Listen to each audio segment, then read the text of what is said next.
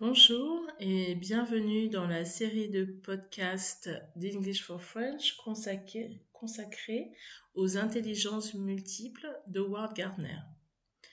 Aujourd'hui, nous allons parler de l'intelligence verbale linguistique. L'intelligence verbale linguistique fait partie d'une des deux intelligences mises en avant dans les tests de QI. Tests de QI contre lesquels Howard Gardner essayait de se battre pour montrer que l'on était plus qu'une simple ou deux intelligences.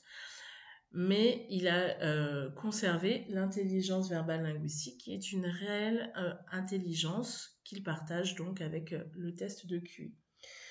Donc l'intelligence verbale linguistique, c'est la facilité qu'a une personne à utiliser le langage pour comprendre les autres, pour s'exprimer. C'est une intelligence des mots, de la langue. Ce sont souvent des gens qui sont bons à l'école, c'est des gens qui ont des facilités pour apprendre des langues, des gens qui retiennent facilement les informations qu'ils ont lues. Ce sont également des personnes donc, qui lisent beaucoup, qui ont la facilité de trouver le bon mot au bon moment. Ils ont une vraie facilité pour avoir une précision des mots, précision du langage, et ils savent très bien exprimer leurs émotions ou tout autre message qu'ils ont à faire passer.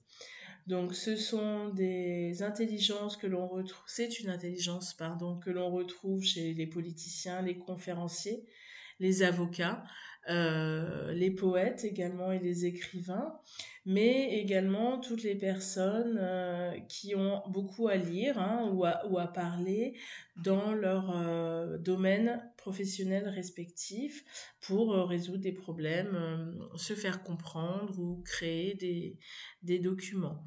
C'est une intelligence aussi qui s'exprime beaucoup et qui permet de mémoriser en travaillant avec des mots fléchés, des mots croisés, effectivement écrire de la poésie, écrire un article, rédiger des contenus d'information et beaucoup lire. Voilà. Donc, la mémoire des personnes qui ont cette intelligence verbale linguistique est stimulée par les mots et les phrases bien construites.